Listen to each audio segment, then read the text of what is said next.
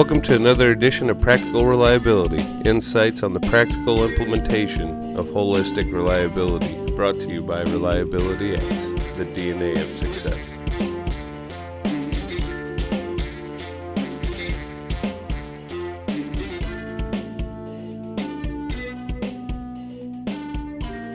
I'm George Williams, and with me is Joe Anderson. Good day.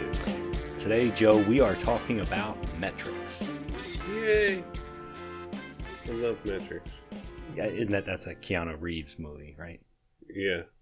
The metrics? The metrics. Yeah, well, I am Mr. Anderson. And you know what? I think the results of our metrics are about as realistic as that movie. I bet. Well, there's better special effects in the movie. I don't know. I could argue that. I think I could argue that. I've seen some pretty amazing things in people being able to hit a metric number. Yeah, that's for sure. It's magic. So what's a metric versus a KPI? Let's start there. KPIs are your key indicators that you want to look at overall. Where a metric is basically just anything that you measure. KPIs are metrics, but a metric isn't always a KPI. Right. So a KPI sits much higher in terms of its organizational impact. Yeah. And then metrics kind of sit below that, and that's kind of how you're managing the processes that will input to your KPIs. Right. So everything's kind of hierarchical, right? So when you look at either metrics or your measurements of processes, those things roll up eventually to some level of KPI. Yep. And from a planning and scheduling perspective, what are some of the typical things you see folks measuring? Or what they should measure. PM compliance seems to be a very popular one. Although I have a little reservation about it. And then schedule compliance as well as backlog in man hours or however you calculate it, how many weeks of backlog you have. That's a few. Work order completion, those types of things, typically. But I'd say PM compliance is probably the most popular.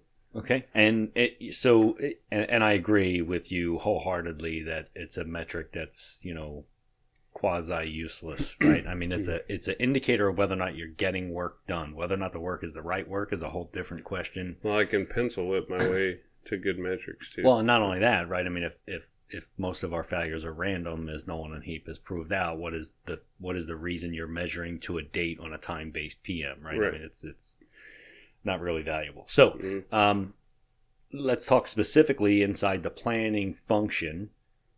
How do you measure a planner? Okay, so how to measure a planner? I would say first, you're going to take the number of work orders that they planned against job plans. I think is key to see how effective they're being as a planner, right? That's definitely one. Another is number of job plans complete. It depends on where you're at in your maturity, right? But if I'm going to have a planner, I want him working on job plans, so I want to know the number of job plans complete every day. Maybe I set a goal or something for him so he is focused on the right things. And the other is backlog management. Looking at, outdated versus certain priorities, those types of things during your backlog meeting. How well is he managing the backlog? All right. I think there's a couple from my perspective. I like to know that they've seen the work. So I like to know that they have, how long does it take before a work order gets into their bucket before they've moved it to some other status. Sure. So I like to measure that, and I try to keep that to about a 3-day window because most times there's a potential 3-day holiday weekend. So as long as they've moved it from one status to another, I know they've at least seen the work order, that it exists, and it didn't just go into some black hole. So I like to measure that, and that's kind of a behavioral metric and not really a process metric. The other thing I'm a huge fan of, and most people measure a planner by how accurate his estimate hours are, he or she. Not a fan of that metric. that metric for me, and every time I've tried to measure it, has always been all over the place, plus and minus, and is never really all that accurate. And quite frankly, is only benefiting scheduling. It's not actually if you think about what planning is for, it's for efficiency in the field. You're not measuring whether or not he was good at efficiency in coming out of the field. You're measuring whether or not he gave the right estimate so the scheduling function can operate. Yep. So I like to measure the planner based on the percentage of materials pre-planned versus actual in terms of their dollar value, because it's kind of hard to use a quantity. So total dollar value of pre-planned materials versus actual materials. This tells me whether or not the technician had to go back to the storeroom, either to return things or to go pick up stuff that wasn't pre-planned. And the closer that estimate is, the more efficient you are out in the field because you have less trips back and forth to the storeroom. So I like to measure the planner by cost of materials pre and post. I think estimate hours, you don't estimate how accurate the time is, but it's the percentage of work orders that have an estimate, I think, is a good key when it comes to estimated time.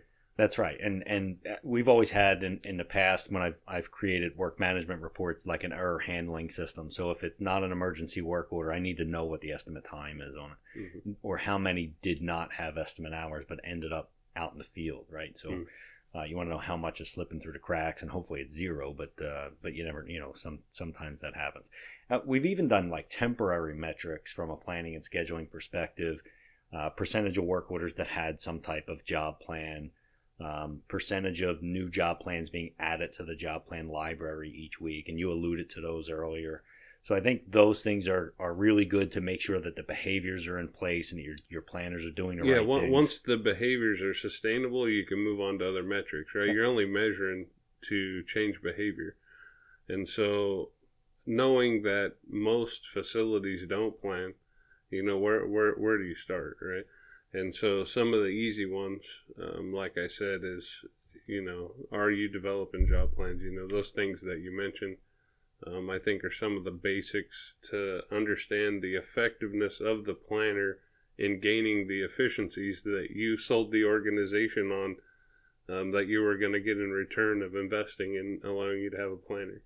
From there, you're going to move on. And I mean, there's a plethora of metrics that you can use once you start to mature.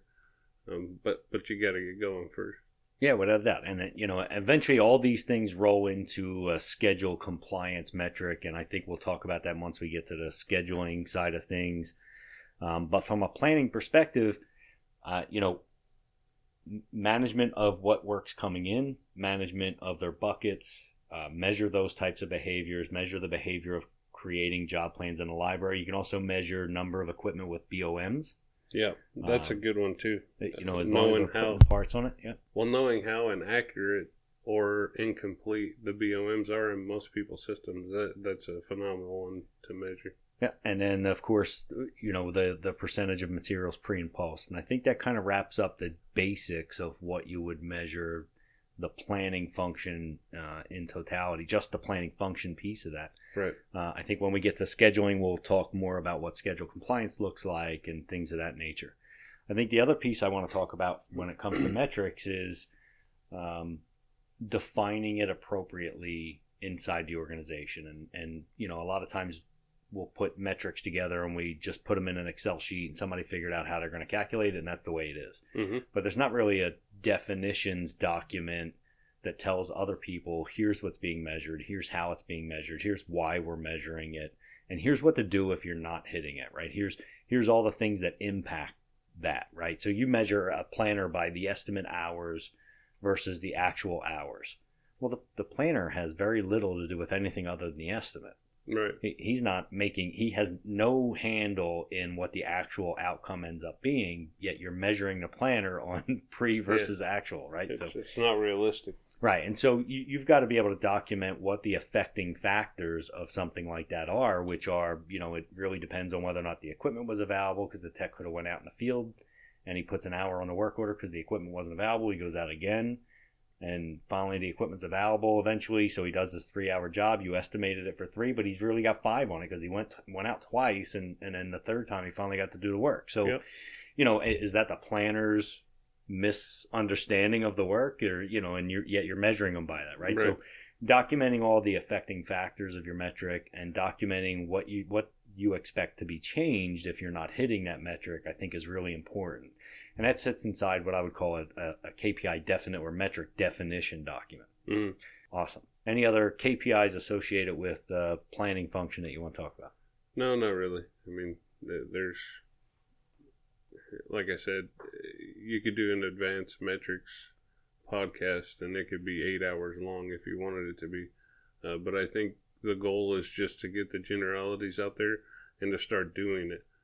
Right, and that's the ultimate goal, and then measure against its effectiveness. For Joe Anderson, I'm George Williams. Go make tomorrow better than today.